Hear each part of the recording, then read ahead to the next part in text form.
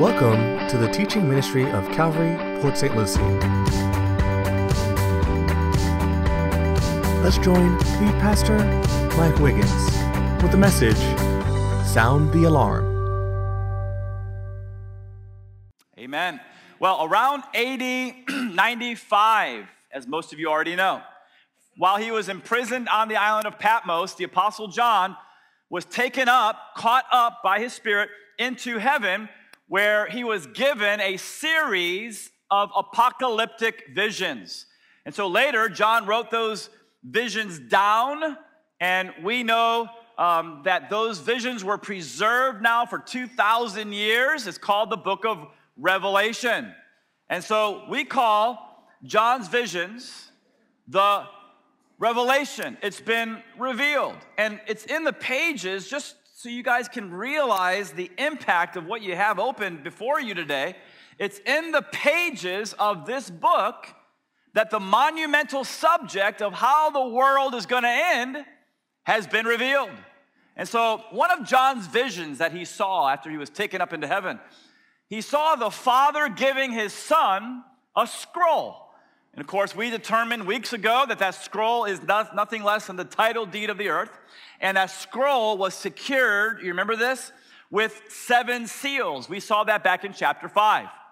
John, as he continued to watch this vision, saw Jesus open 6 out of 7 of the seals. And as he did that, that unleashed these cataclysmic judgments upon the face of the earth. We saw that in chapter 6. Today, we're going to read all about the opening, finally, of that 7th seal. And when that seal is opened, it's going to reveal something totally new. So if you're taking notes, here we go. The 7th seal contains the 7 trumpet judgments. So if you know anything about the book of Revelation, then you know that as Christ prepares to come back to the earth, judgments are going to come upon a rebellious world that continues to persist in their sin, persist in their self-absorption, persist in their perversity, okay? And so judgments are coming upon this unrepentant world in the form of 7 seal judgments, then 7 trumpet judgments, and then 7 bowl judgments, or bowls of wrath. Now, today we're starting the trumpet judgments. We're going to go through 4 of those here in chapter 8. But you need to know that in the Old Testament, among other things, trumpets were used to sound the alarm for war. God told Moses this in Numbers 10:9. When you arrive in your own land and go to war against your enemies who attack you, sound the alarm. How? With the trumpets. And so when the trumpets were blown in Israel, the Israelites knew, at least the men 20 years old and older, it's time, guys, to muster up your courage. The trumpets are sounding. It's time to prepare for battle against these enemies that are attacking us. In the same way, in the future, during the tribulation period from heaven, when the 7 trumpets are blown, they're going to sound the alarm that Christ is coming back soon. I mean, I believe we're now in the second half of the tribulation period. So we only got a little less than 3.5 years before Jesus literally comes back. And when he literally comes back, how many of you guys understand that evil will not indefinitely go on this earth forever? There's no way. The Lord's going to come back. He's going to make things right. He's going to wage war. The trumpets are going to sound. He's going to wage war against his evil enemies, the forces of darkness, and he's going to replace the kingdom of darkness with a kingdom of light. The 7 trumpet judgments are going to be a wake-up call for the world. My dad served his country for over 20 years, and then he retired from the Air Force when I was around 3 years old. After he retired, he and my mom, they bought a house in South Tampa, just north of MacDill Air Force Base, and in that house is where they raised my 2 big brothers and I. By the way, my mom still lives in the same house there in South Tampa. Now, that house only has 2 bedrooms. 2 bedrooms, 1 bath, wood frame house. And so 3 boys grew up in 1 bedroom. And by the way, I'm older now, and I don't have any long-lasting weird effects from growing up in a room with two big brothers, okay? Okay, so moms and dads, it's okay to put your kids together, in the same room. It's not the end of the world, even though they say it's the end of the world. And so my two big brothers were on the bunk beds, and then we kept a trundle underneath. We pulled the trundle out every night, and I would sleep on the trundle bed. We did that for many years. Now, in the morning, it was my dad's job to wake us up. And the way that he chose to wake us up showed the impact that the military had on his life after 22 years. He'd come into the room and he'd be whistling Reveille. I'm not going to whistle in the microphone. I can't whistle anyway, but you can imagine, dun dun dun dun dun dun dun dun dun dun dun dun. He'd come in, and as he's doing that, he'd start pounding on the bunk beds while he's whistling Reveille. Now, my brothers and I look back on those memories. We smile now. We weren't smiling then. Okay, but hey, guess what? We didn't talk back. We didn't cop an attitude to our dad. Are you kidding me? We respected our mom and dad, and he made sure we respected them, and we got out of bed whether we felt like it or not. Reveille was the way my dad sounded the alarm for his boys to wake up. In the same manner, when these 7 trumpets are blown from heaven in the future, they will sound the alarm that mankind just needs to wake up. You guys realize the world is sleeping spiritually? Everybody's going their own way, doing their own thing, living for themselves, or most people are at least. It's all about me, myself, and I. They have no clue about God, or many of them are suppressing the truth and unrighteousness in Romans chapter 1, and they continue to spiral down because of that suppression of the truth. There needs to be a wake-up call, and God's going to give it during the tribulation period. So today we start in chapter 8, verse 1. And so when the Lamb, of course, is Jesus, opened the 7th seal, we're finally there. There was silence in heaven for about a half an hour. Now, concerning his judgment in Old Testament times, the Lord said this through the prophet Zephaniah. He said, "Stand in silence in the presence of the sovereign Lord, for the awesome day of the Lord's judgment is near." And so before God brought judgment, this is around 600 BC, before God brought judgment upon Judah, he wanted everybody just to be silent. In other words, hey, just quiet your heart. Allow the weight of what God is now going to do to come crashing in upon you. In other words, allow yourself to understand, ladies and gentlemen, we need this message today, that there are consequences to sin. And we fool ourselves, or we're deceived or something. We think that if we have this little private sin or whatever, it's only going to affect us in a negative way. No. It's going to affect everybody in your little circle, your spouse, your kids, the close family members or friends that you have. Sin has consequences, and the consequences ripple, and they negatively affect the lives of other people. And so, in the same way, in verse 2, that there was judgment coming in 600 BC upon Judah, in the same way, when Jesus opens the 7th seal, there's going to be total silence in heaven, total silence before the 7 trumpet judgments upon the earth. And so I want you to imagine the 24 elders, imagine the 4 living creatures hovering around the throne, who were saying, "Holy, holy, holy," but they stopped. And the innumerable angels throughout heaven, holy hush for 30 long minutes. And everybody's waiting up in heaven with bated breath. What's going to happen next? Well, what's going to happen next is the 7 trumpet judgments. God's going to sound the alarm. Look at verses 3 and 4 now. Verse 2. It says, "Then I saw the 7 angels who stand before God, and 7 trumpets were given to them." So after the 30 minutes of silence, 7 angels are given 7 trumpets. And what they're doing, John's continuing to have these series of visions up in heaven concerning the last 7 years of history as we know it. The next vision he sees, 7 angels receive 7 trumpets. They are waiting for their cue to sound the alarm. Now we can go to verse 3. It says, and another angel came and stood at the altar with the golden censer. Now, he's having a vision of heaven, and he sees an altar. Why? Because, ladies and gentlemen, there is a sanctuary or a tabernacle in heaven. How many of you guys ever read Hebrews, or were here like 7 years or 6 years ago when we taught through Hebrews? Okay, and so we know that in Hebrews chapter 8, verse 5, that it talks about that there's a heavenly sanctuary. And so 1500 BC, when Moses is getting ready to make the Old Testament tabernacle, God said to Moses, Moses, hey, make sure that you make that tabernacle according to the pattern that I gave you on Mount Sinai. When Moses was up there for 40 days and 40 nights, one of the things, he didn't just get the law of God, he got specific instructions about how to build the Old Testament tabernacle. Later on in Jewish history, it became the temple. And so I want you, Moses, to make the tabernacle after the pattern that I showed you on the mountain. The pattern of what? The pattern of the heavenly tabernacle or sanctuary.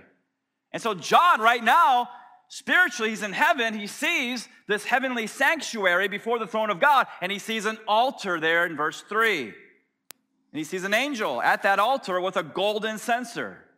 And the angel was given much incense to offer with the prayers of all the saints on the golden altar before the throne. And the smoke of the incense with the prayers of the saints rose before God from the hand of the angel. And so after the 30 minutes of silence, after the 7 angels are given their 7 trumpets, waiting for their cue, an 8th angel enters a heavenly scene. And the role that this 8th angel is going to play someday up in heaven is very similar to the role that the Old Testament priest, the Levite, played on earth during Old Testament times. You need to know that if you're not familiar with the Old Testament tabernacle, that there were 2 altars. Okay, so the Old Testament tabernacle had the brazen altar on the outer court, and that brazen altar was where they would sacrifice animals to atone for sin. And so they would kill the animal, they would sacrifice it. Those animals typified the Lamb of God, who once and for all takes away the sins of the world. Aren't you glad we're under the new covenant, by the way, and we don't have to kill animals today? Jesus Christ was paid the price for our sin in our place to atone for our sins forever. But back then, okay, they would kill the animals on the brazen altar. That's one altar. On the outer court. In the holy place, on the inner court, there was another altar. It's called the golden altar of incense. And so, twice every day, every morning and every evening, the Levite, the priest, here's what he would do. He would go outside on the right side of your screen to the outer court, to the brazen altar with a golden censer. The golden censer was like a fire pot. And from the brazen altar, he would get all these hot burning coals and put them into the golden censer. Then, every morning, every evening, he would walk into the inner sanctuary, past the menorah on the left, past the table of showbread on the right, to front and center, the other altar, the golden altar of incense. He has a censer in his hand. He has burning coals from the brazen altar on the outer court. He would take the burning coals, he would put them on the golden altar of incense, and then he would sprinkle incense on those coals, and the smoke of the incense would rise, would ascend before the presence of God. Now, under the old covenant, where was the presence of God? Past the veil, in the Holy of Holies, they're seated above, enthroned above the mercy seat on the Ark of the Covenant between the cherubim.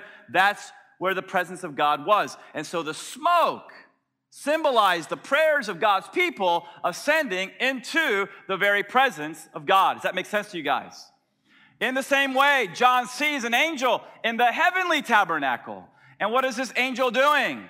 He's doing very similar, the same thing as the Old Testament Levite did.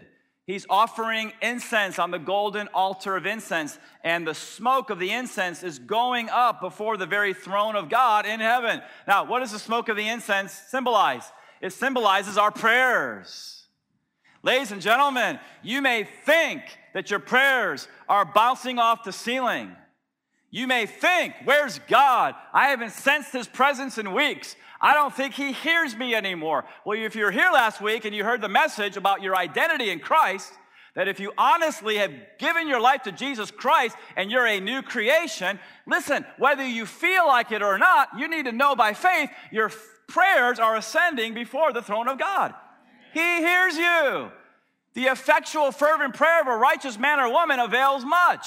Whether you feel like it or not, keep praying.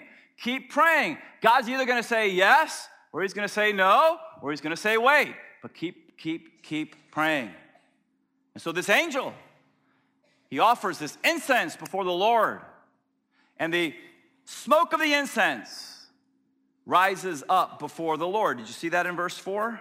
It says the smoke of the incense with the prayers of the saints. That's how we know prayers are symbolic of this incense smoke.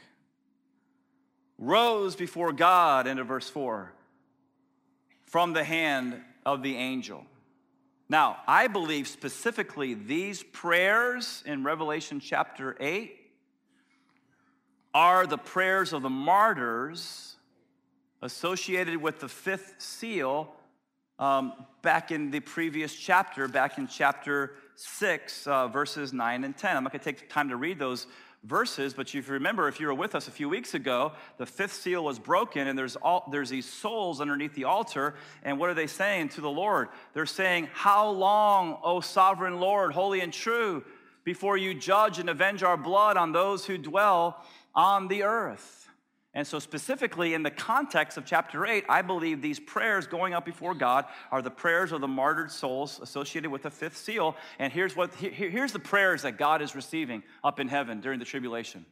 How long, Lord? How long before you judge and avenge our blood? How long before you judge the wicked people that hunted us down during the tribulation and murdered us?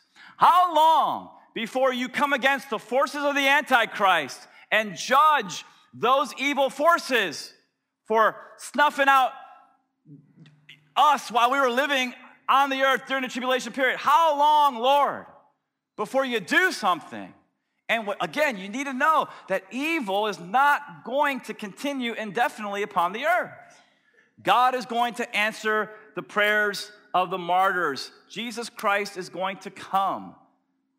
And so, now, how do we know that? Look at verse 5. Verse 5 tells us. It says, then the angel took the censer and filled it with fire from the altar. And what did he do? He threw it down on the earth.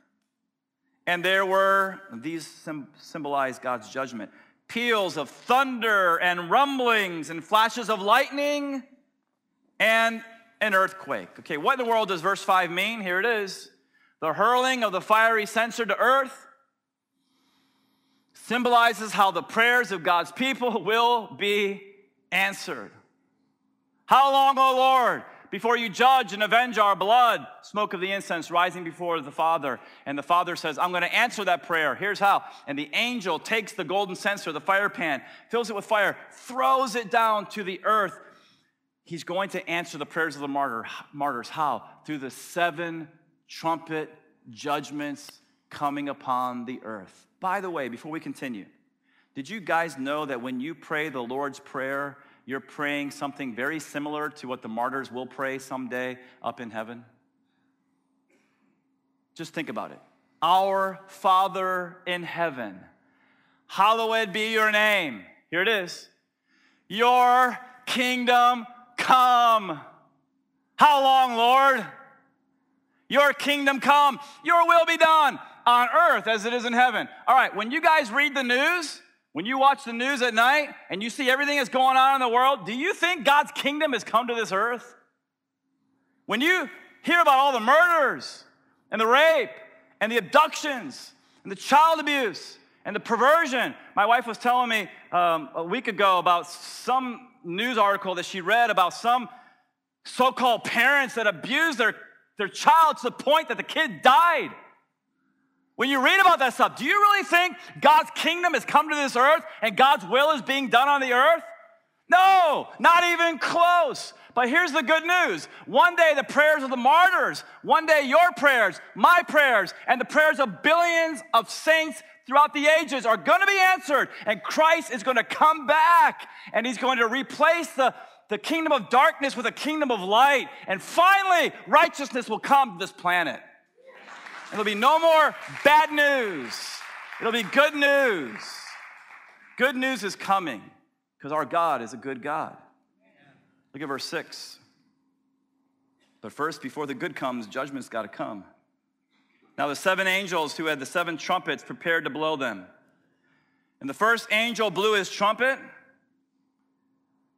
and there followed hail and fire, mixed with blood, and these were thrown upon the earth. And this is mind-boggling right here. A third of the earth was burned up. Do you see how there's always consequences to sin and rebellion against God? I mean, do you think God wants to do this? What did God do way back in Genesis after he created the earth? He looked back at everything he created. He said, man, it's not just good, it's very good. But we had to mess it up. And so God's got to make a new heavens and a new earth. He's got to judge this earth. We'll get to that when we get to Revelation 21 and 22. But he's in the process of judging the earth and those who are rebelling against him. A third of the earth was burned up, and a third of the trees were burned up, and all the green grass was burned up. What's the first trumpet judgment? Hail and fire. 1/3 of the earth's vegetation is ruined. This judgment that is coming, this is not a fairy tale, this will actually happen. This judgment that is coming is very similar to the judgment that God inflicted upon the Egyptians during the 7th plague. You guys remember the 10 plagues that came upon Egypt? Okay, let's read about the 7th one. Then the Lord said to Moses, stretch out your hand toward heaven so that there may be hail in all the land of Egypt on man and beast and every plant, the vegetation, every plant of the field in the land of Egypt. And then Moses stretched out his staff toward heaven, and the Lord sent thunder and hail, and what else? Fire ran down to the earth.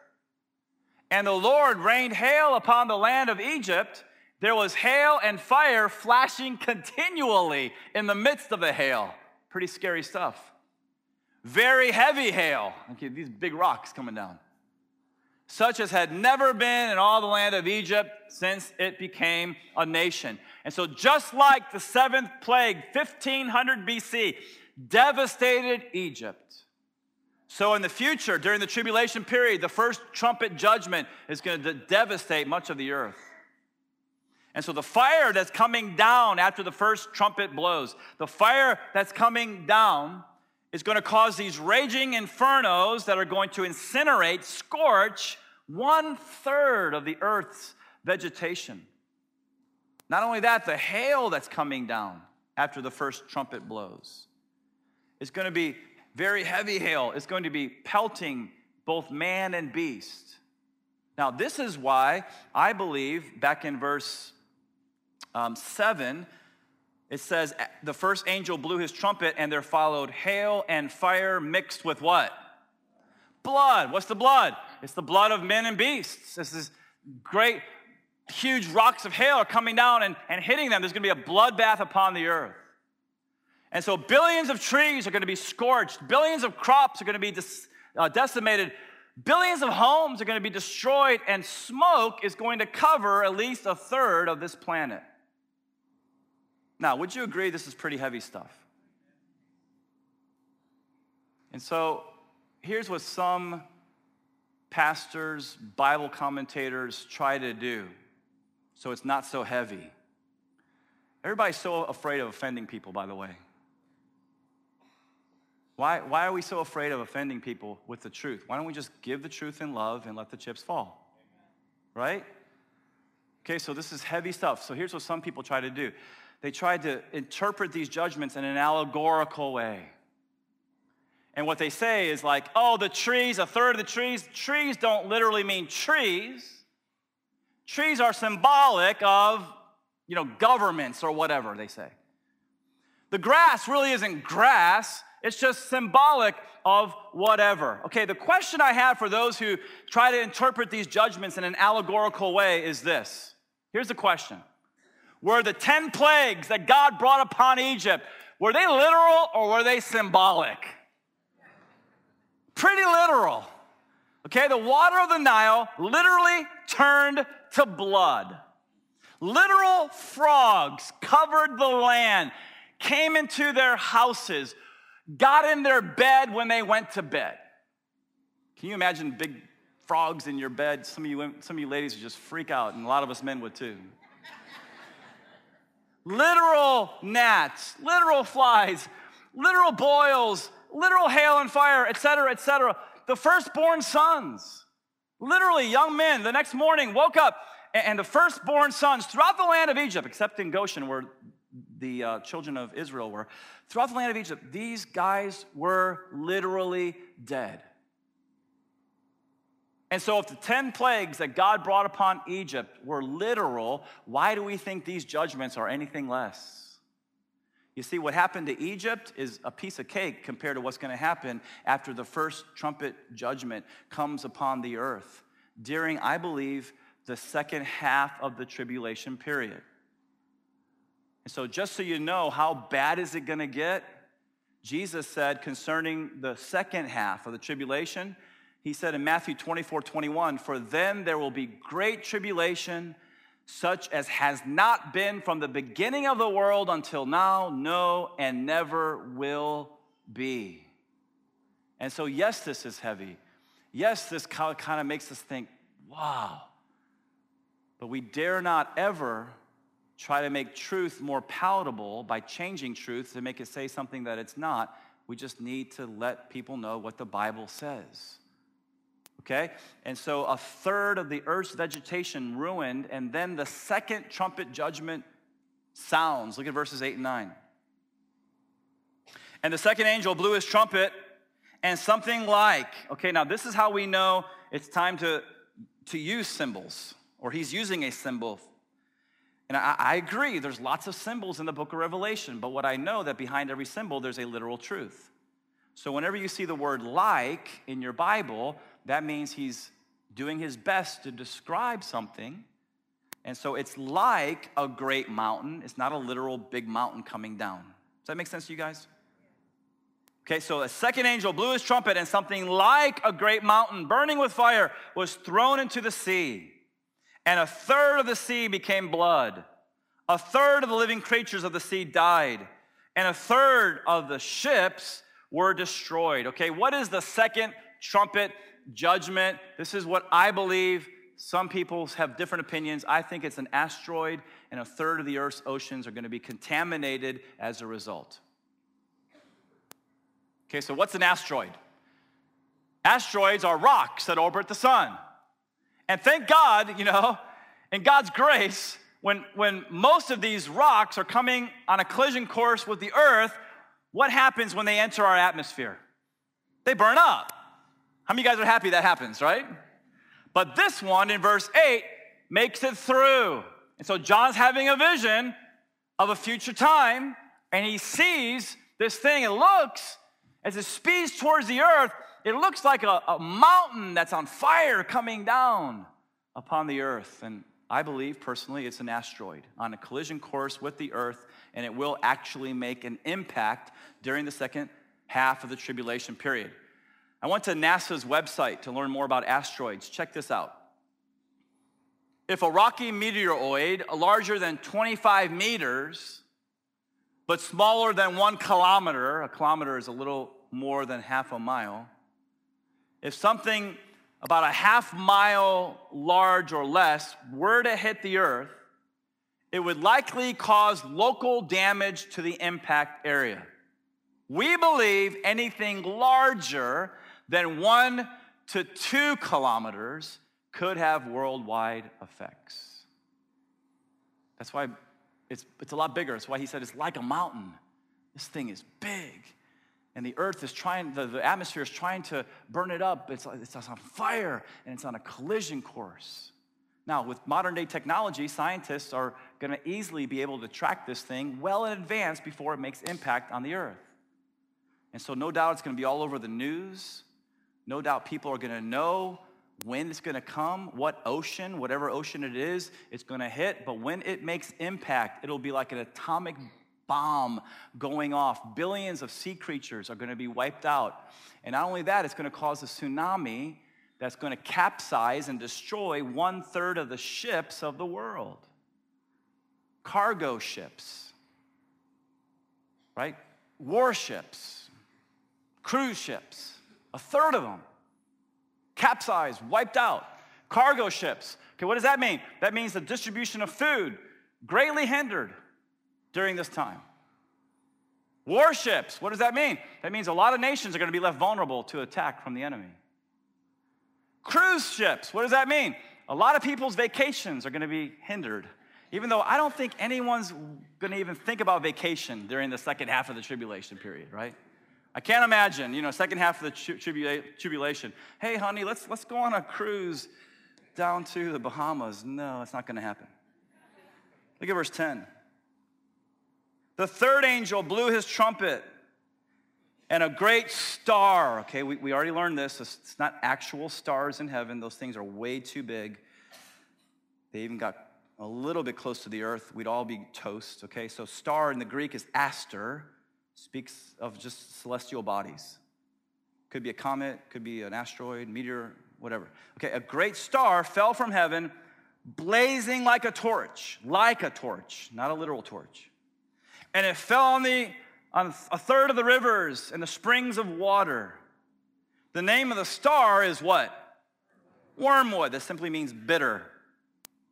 And 1/3 of the waters became wormwood, and many people died from the water because it had been made bitter. What is the third trumpet judgment?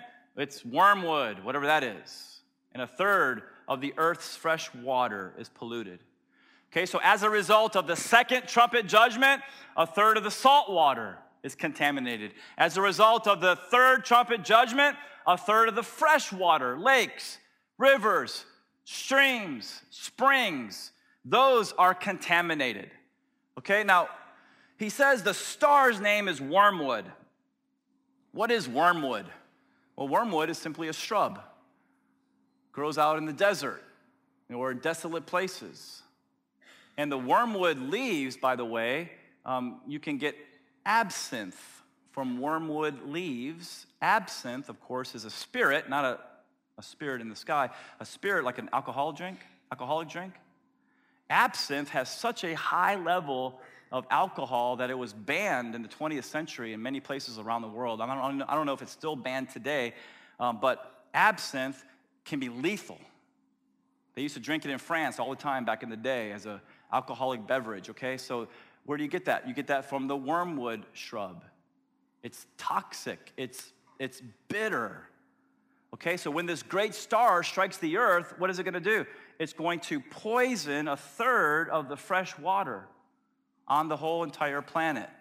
It's going to make it bitter. So rivers and springs and places where you used to get this fresh, cold, pure water, it's going to be contaminated, and you're not going to be able to drink. And as a result, John says lots of people are going to die. Okay, so what is this great star called wormwood? What is it? He says it's like a torch. It's blazing. Some people say it's another asteroid coming in. This is where I lean. I'm not there 100%. This is where I lean. Other people say that it's John's best attempt to describe a nuclear missile. This is what I believe. Someone told me in between services that the word wormwood in the Ukrainian Bible is Chernobyl. And so here you have this, John's doing his best. It's AD 95. He's trying to describe something he sees in the future. He says it's like a torch and it's on fire. Well, again, I'm not fully there, but I lean this way. I think the best way he can, he's describing a nuclear missile. Now, what happens when there's nuclear warfare? Well, of course, the fresh water is contaminated with radioactive material. And so if there's an all-out nuclear war during the second half of the tribulation, of course, a third of the fresh water of the earth is going to be contaminated. And if anybody knows anything about lakes that have been contaminated by radioactive material, you know it's hundreds of years before you can ever treat that water and use it somehow in the future. Look at verse 12 now. The fourth angel blew his trumpet, and a third of the sun was struck, and a third of the moon, and a third of the stars, so that a third of their light might be darkened, and a third of the day might be kept from shining, and likewise a third of the night. And so what is the fourth trumpet judgment? Simply partial darkness. When 1/3 of the light from celestial bodies go out. And so a third of the day becomes night. A third of the night, it's pitch black because there's no light being reflected from the moon. There's no light from the stars coming through. Now, of course, when you think about the second half of the tribulation and everything we've already studied leading up to this, of course, I believe it's kind of like a no-brainer that much of the world is already going to be in the dark anyway because of power outages and blackouts. And so this added darkness is only going to add to mankind's misery. Darkness leads to looting and other crimes, and so here's the thing, as the world persists to suppress the truth and unrighteousness, as the world from their hearts continues, says, no God, no God, no God, what happens as the tribulation continues is that the whole world is spiraling into chaos, utter chaos on the earth. And then here's their final verse, verse 13. And then I looked, and I heard an eagle. Some of your translations say angel. I think you have New King James. An angel crying with a loud voice as it flew directly overhead. So what's this angel crying out? Woe, woe, woe to those who dwell on the earth at the blasts of the other trumpets, the ones that have not been blown yet, that the three angels are about to blow. In other words, if you think these first 4 trumpet judgments are bad, put on your seatbelt. It's getting worse when we jump into chapter 9 next week. Now, as we close, and I want to encourage you to stay with me to the end. Please don't pack up yet. What are the trumpet judgments? The trumpet judgments is the way heaven sounds the alarm to earth. Christ is coming back. He's going to wage war on his enemies. He's going to replace the kingdom of darkness with the kingdom of light. Now, I know what some of you guys are thinking. I know what some people watching on Facebook right now are thinking, or some people later on listening to the podcast. I know what some of you are thinking. You're thinking, this is pretty heavy, and why in the world would a good God ever inflict so much pain on humanity? I'm not going to ask you to raise your hand if you're thinking that, but let me go ahead and answer your question, okay? Why would God inflict so much pain on humanity? Here's why. If you're with me, please say amen. Okay, if mankind will not respond to God's kindness and love, God will use pain to get mankind's attention. C.S. Lewis put it this way: God whispers to us in our pleasures. He speaks in our conscience, but he shouts in our pains. It is his megaphone, his trumpet, so to speak, to rouse a deaf world. And so if you're not a believer, or if you haven't committed your life to Christ, here's what you need to know. God may, I'm not saying every single time somebody sins, God inflicts pain. That's bad theology. I'm not saying that. But he has been known to do that, okay? And so if you're here and you haven't given your life to Christ, here's what you need to know. God wants to wake you up. And he's even willing, because he loves you so much, to bring pain into your life to get your attention. Because here's what pain does. It causes us sometimes to get on our knees. Say, God, help. Now, if you know the Lord and you have a relationship with God through faith in Jesus Christ, God is not going to ever judge or damn you, but he will absolutely bring discipline into your life. And that may include pain. Why? To get your attention. Because here's what you're doing. You're going down a road that God never said to go down, and it ends in disaster. And it's not just going to affect you. It's going to affect your loved ones around you. And the Lord is willing to say, hey, I'm going to bring pain in your life in order to sound the alarm and turn you around and get you going back the right way. Why? Because I love you, son. I love you, daughter.